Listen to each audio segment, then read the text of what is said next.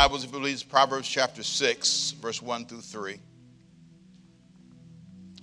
This year, I answer a question that I've been thinking about. It's been a very interesting year. Every year, I believe, when I teach, I try to find one thing that I think you'll remember. So you can ask, unless we change, sometimes we'll have two things, but generally it's one question a year. And the question that I try to ask is one that I think you're asking about yourself or about the people that you're interacting with. The question is, why don't people do what they say they're going to do? Repeat that with me, please. Come on.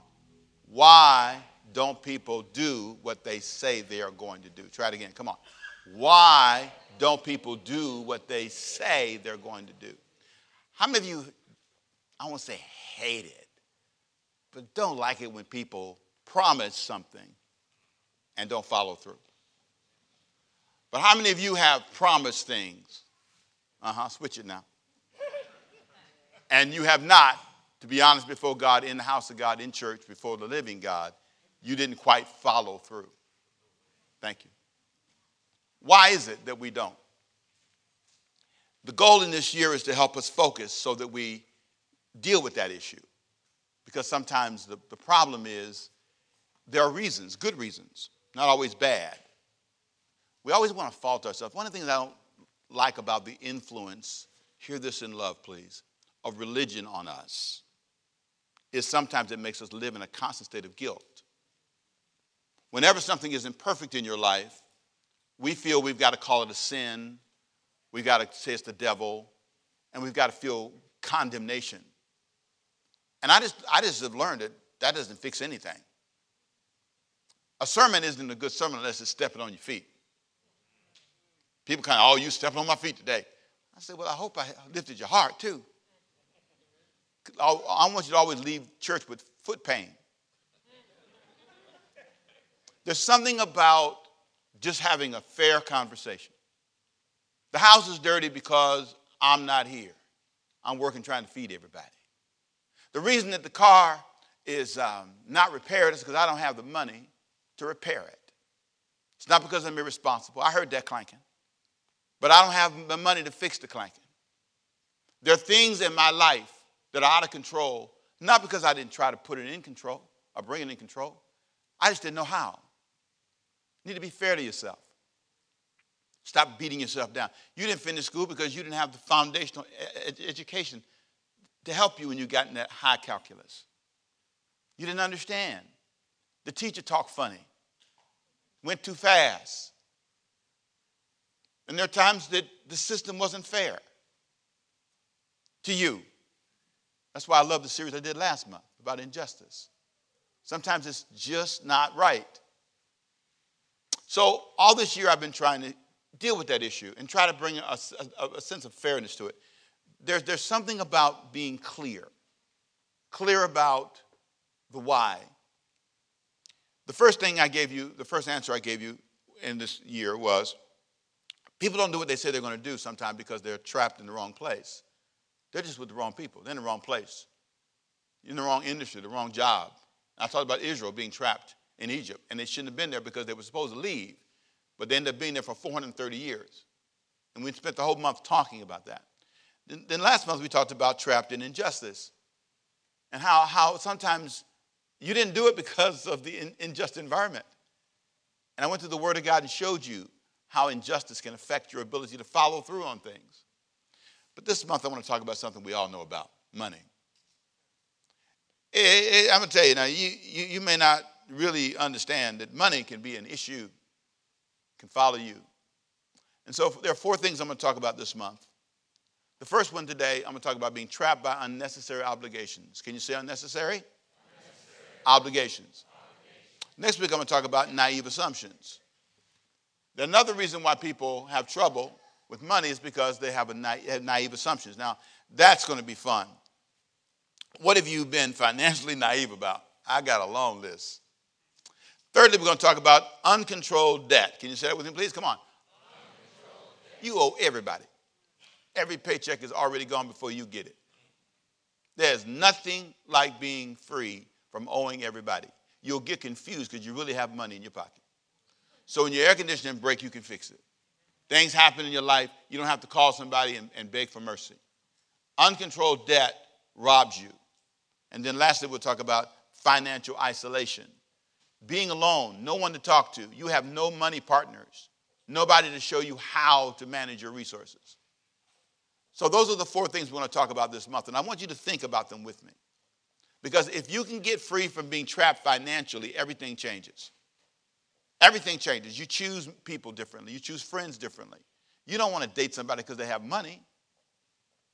Where he works is fine. You want him to have a job, want her to have a job, or at least have, resources or whatever. But you don't want it to be about that. I don't want it to be that I'm marrying Diane because she had a bad car. Oh, my God, that woman had a red Firebird with beige interior. That's my wife. I could have said that. But no, that wasn't why I married her. She's a school teacher. Started teaching at 20 years old. That's not why I married Diane. Those are some nice things that come along with it. But that's not why I married her. Stuff shouldn't be your reason. And if you have your own stuff, you're not driven by those motivations. Can I get an amen, somebody? Oh, you want to clap on that? Go ahead, clap on that. That's good. All right. Proverbs chapter 6 gives us the first step in our conversation. Here's what it says.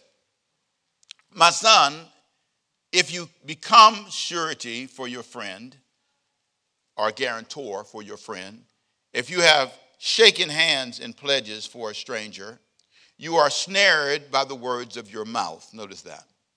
You're taken by the words of your mouth. So do this, my son, and deliver yourself.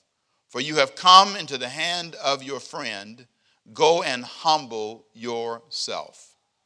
Now, this verse basically says 4 simple things.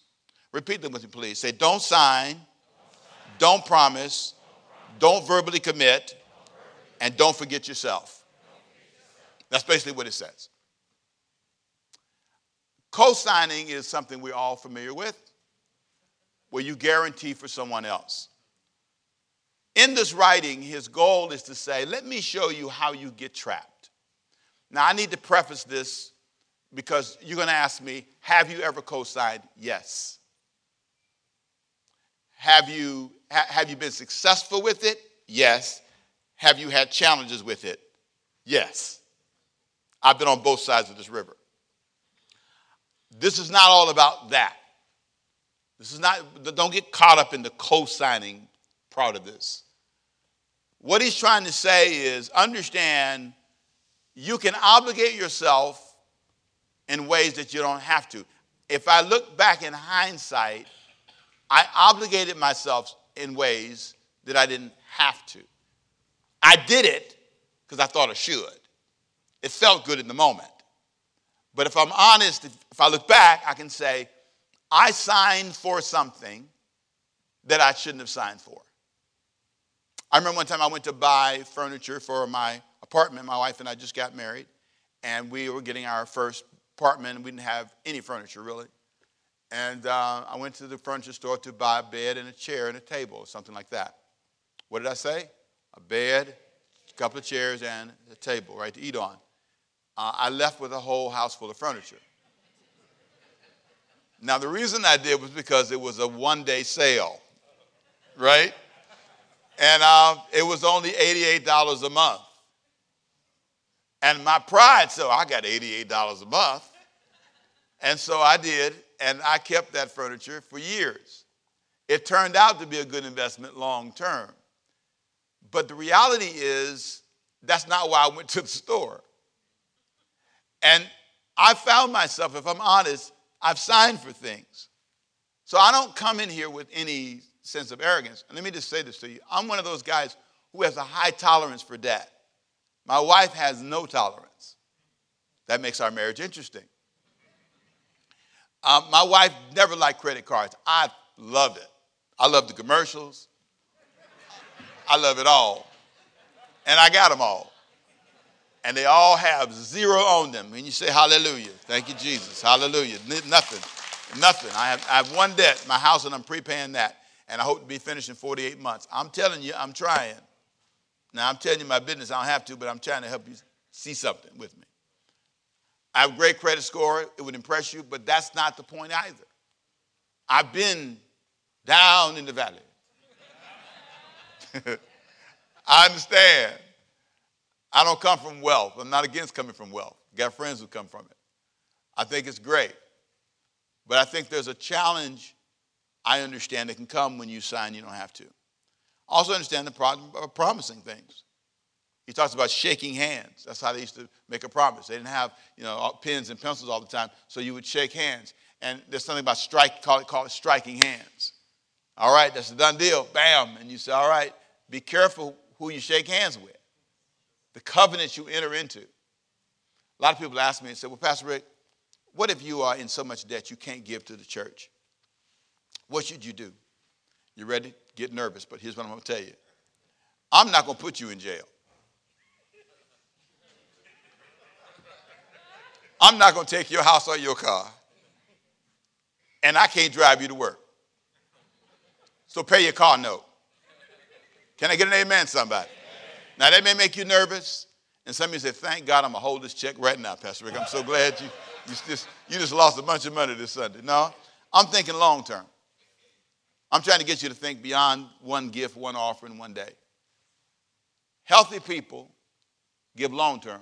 Broke people give now and then curse you later. Because now they're catching the bus. I shouldn't have gave that money. I told Pastor Rick I didn't have it. I don't want to create that kind of environment.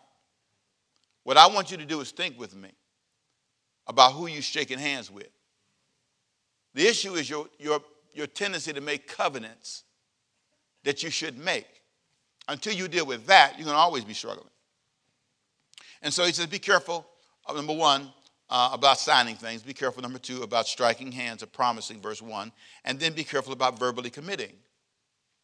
I've done that too many times. I'll say it fast because I feel good. I've learned to be careful about what I say. And then fourthly, don't forget yourself. One of my favorite sayings is this.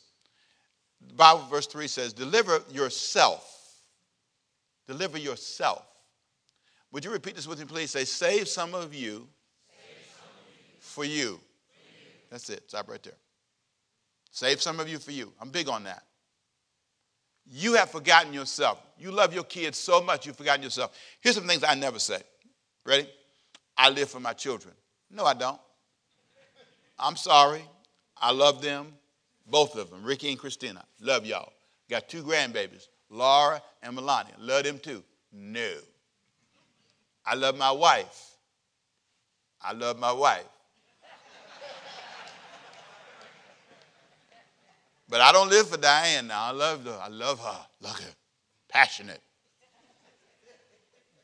But if I'm going to love her, I got to love her the way I love myself. The Bible says. Some of the problems you have is because you've forgotten you. And then you snap out of it and get mad with everybody. I'm tired of everybody. Hold it. You gave all that away. You gave all that time away. You didn't take a nap. You didn't sleep. I nap, I sleep, I rest. I'm rarely ever tired. If I'm tired, don't worry, I'm headed to rest always. Because I learned something. If I love me, because see, God told me, he said, love your wife the way you love your what? Self. Some of you don't love you. That's your problem. You don't love you enough. Everything is about somebody else. Even when we serve in the community. I have to tell them, I only do so much. They're surprised when I show up. They say, oh, he's here. I pick and I choose. Because if I give away all I have, what does it profit a man if I gain the whole world? It's to gain all of your approval and lose myself. The problem is you don't need to be saved. You're already that. You ain't got to worry about the devil. The problem is you. You're the problem. You've saved none of you for you. And because of that, you're always frustrated, always on edge. And so I want to take a journey, and I want to talk to you for a minute about be careful of the shaking the hands part. I want to go back to that for a minute. And I want to ask you a few questions. What have you agreed to? I want you to just think in your mind, what have you agreed to? What have you said, okay, I'm going to make a covenant with these people. Maybe an organization, it may be and I don't know, some area of your life, you've made a covenant with them. How is it going for you so far? Look at that relationship, look at that agreement, and ask yourself, how is it going for you? Your whole family, how is it working? Now, I've been trapped by various covenants I've made. I'm going to give you a list of three things that I've done. I've been trapped in relationship covenants. I've partnered with people and partnered with organizations, and it has not been healthy for me. And I've had to admit that. I've had to admit that I made debt covenants. Every time I pull out my card and swipe it, that's a covenant. I'm shaking hands. Every time I go to the mall and I shop, I'm swiping and shaking hands. And if I'm honest, there were debt covenants that I've made that I shouldn't have made. I've also made time covenants where I lied to myself. And I lied to them. I thought I could. But I don't have the time. And I wasn't honest about that with myself. How do I know? Look at the results. And so sometimes it's really hard to say to people, I can't. But in order for you to be honest with yourself, you have to admit it. I would love to, but based on my current life circumstance, that I can't commit to that. And one of the things I'm really sensitive about, people pick on me because you're going to be out here in about 10 minutes. People pick on me because I'm so time conscious. But here's what I want you to do. Come back. You don't have all day. Now, I got plenty of sermons. I can go for another 3 hours. But how many of you have something else to do today? Raise your hand and tell the truth. Come on, you know you got to get out of here. Now, some of you say, no, if you went for 3 hours, you wouldn't see me again. And normally you get the holy, I'm out of here signal. When people give you their time, you should appreciate it. And churches are notorious for not caring. Then I want to get to the part where he talked about being careful what you say. What have you said that you now regret? What have you said? Man, play it back in your mind. What have you verbally agreed to? And that's what, again, I've had to learn to watch that quick response. Think about it for a minute. Sometimes it is hard to not commit yourself to people because you care. And lastly, be careful, it said, not to forget yourself. I want you to think about this for a minute. How much time do you invest in you? Just you. Not your children, not your job, not your house, just you. Just Ricky. Now, I'll tell you what's interesting. When you're used to investing in others and it's time to invest in you, you feel guilty. You can almost feel like it's a waste of time. One of the things that makes retirement hard for people when they get to that age is they're confused. They get up and no alarm clock. They don't know what to do. I remember I would always go to eat with my family after church. And one Sunday they were all busy and everybody went a different way. It was just me. And I was sitting in the car confused. Because I never get to pick where we're going to eat. I get to pay for it, but I don't get to pick where we're going to eat. And so I went to a restaurant that they would never go to. And I sat someplace they would never sit. And I ate something they would never eat. And I was confused. And as you get older and you have more time, emotionally it can confuse you because you've never really had time to just do what you wanted to do. And so you end up not investing in yourself. I like investing in other people, but there's a problem with that. There's a book I want you to see, and this book is called it's called The Secret to Unlocking Burnout: The Secret to Unlocking Success, the Success Cycle. And I want to read something that I never ever heard of in my life, and then I'm going to pray for you. It's called the Human Giver Syndrome. Can you say that with me, please? Come on. The Human Giver Syndrome. Now, this will be in the notes. You can get, if you get a copy of the notes, you can read this whole thing, but listen to what it says. And I love this, and I want to make sure I get it right, so you better put your specs on, dude. Here we go.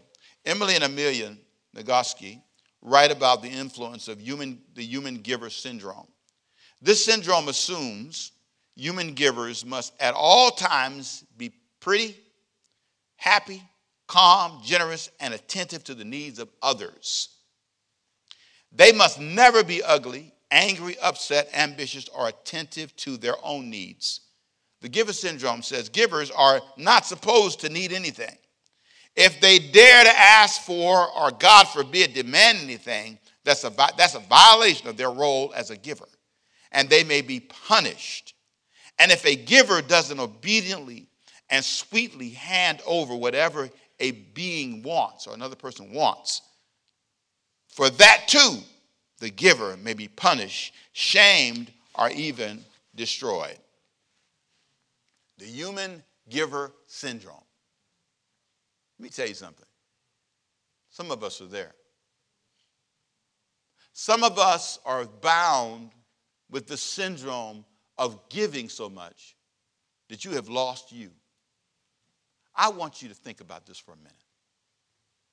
Are you making unnecessary obligations and forgetting yourself? Are you the kind of person who's so far down the road in sacrifice that you don't have time to exercise for you? You have no time to think. Here's what I believe. You can pray forever. You can go to church for 1,000 years. You can read 50,000 Bible verses. But until you start thinking about yourself, you're not going to get far in the land of peace. It's okay to think about yourself. You're not being selfish. Jesus came to give you life and give who life? You life more abundantly. You do have a life. My mom used to say that to me sometimes. Ricky, I do have a life. I said, yeah, Mom, but I know what you need. She said, but don't I have a choice? I said, yeah, you got a choice. Because I wanted her to go someplace or do something with me. I lean on her a little bit. And now that she's gone, I look back and I said, Temple, come on now. Let her have her own choices. It's okay. I know you're being a good son. You're always trying to bless her. But sometimes it's okay for a person to make their own choices. And it's okay for you. Now that may shock you today because you're not walking out here with your feet hurting too bad. I want you to stand up on your feet. I told you you're going in. You got 3 more minutes to go. Trapped. There's a book called The Psychology of Money that we're reading this month. I want you to order it online, get it however you like. At the end of the month, I'm going to come back and review it with you and talk to you about it. I want you to understand the power of this, the victory that comes when you have put your money in the right place. What I like about this book is he says people plan for the up times, but not the down times. He talks about how his dad worked for years as a doctor and decided that he would just quit one day. And because he'd been frugal, he could. I like the way it makes me think. It makes me think about me. It makes me look at my life and say, what are you going to do, Pastor Rick, beyond being Pastor Ricky Temple? What's your life going to be like? Some of you are not thinking about yourself enough. If I motivate you to do that today, I've succeeded. Let's pray. Father, I leave this place today with a heart for your people. May they leave this moment with their hearts and their minds open, their spirit clear. May they serve others. May they be big givers, but may they not fall out of love with themselves and their dream. What do they want to be when they grow up? What is the passion of their hearts? Places do they want to go? What do they need God to do in their life? What are they ashamed of that you want to heal them from? God, I pray for them today that they leave this place free. Now, with every head bowed, every eye closed, if you're here and you say, Pastor, after hearing you today, you talked about me and I'm glad, but I want to talk about my walk with God. Maybe that's not where it needs to be. If you want me to pray for you, you know you're not where you want to be with God today. Your life hasn't been going in that godly direction. I want to pray for you right where you're sitting. If you're home or here, it doesn't matter. I want you simply to raise your hand so I can pray for you. Say, pray for me, Pastor. My walk with God is the concern I have. Anybody else? Pray for me. Is there another hand? Another hand? Thank you. Anybody? Just put your hand up and put it down. That's it. Anybody else? Pray for me, Pastor. I see you. Father, I pray for those who raise their hands. I pray for those who raise their hearts. May this be the moment that they say, Jesus, be the Lord of my life. I invite you to become the center of my life. Thank you for loving me enough to care about me. Now help me, Lord, show my love to you by being obedient and surrendered. And I give you all the praise. Jesus died for my forgiveness. I accept that forgiveness, and my life will never be the same. Can the church say amen?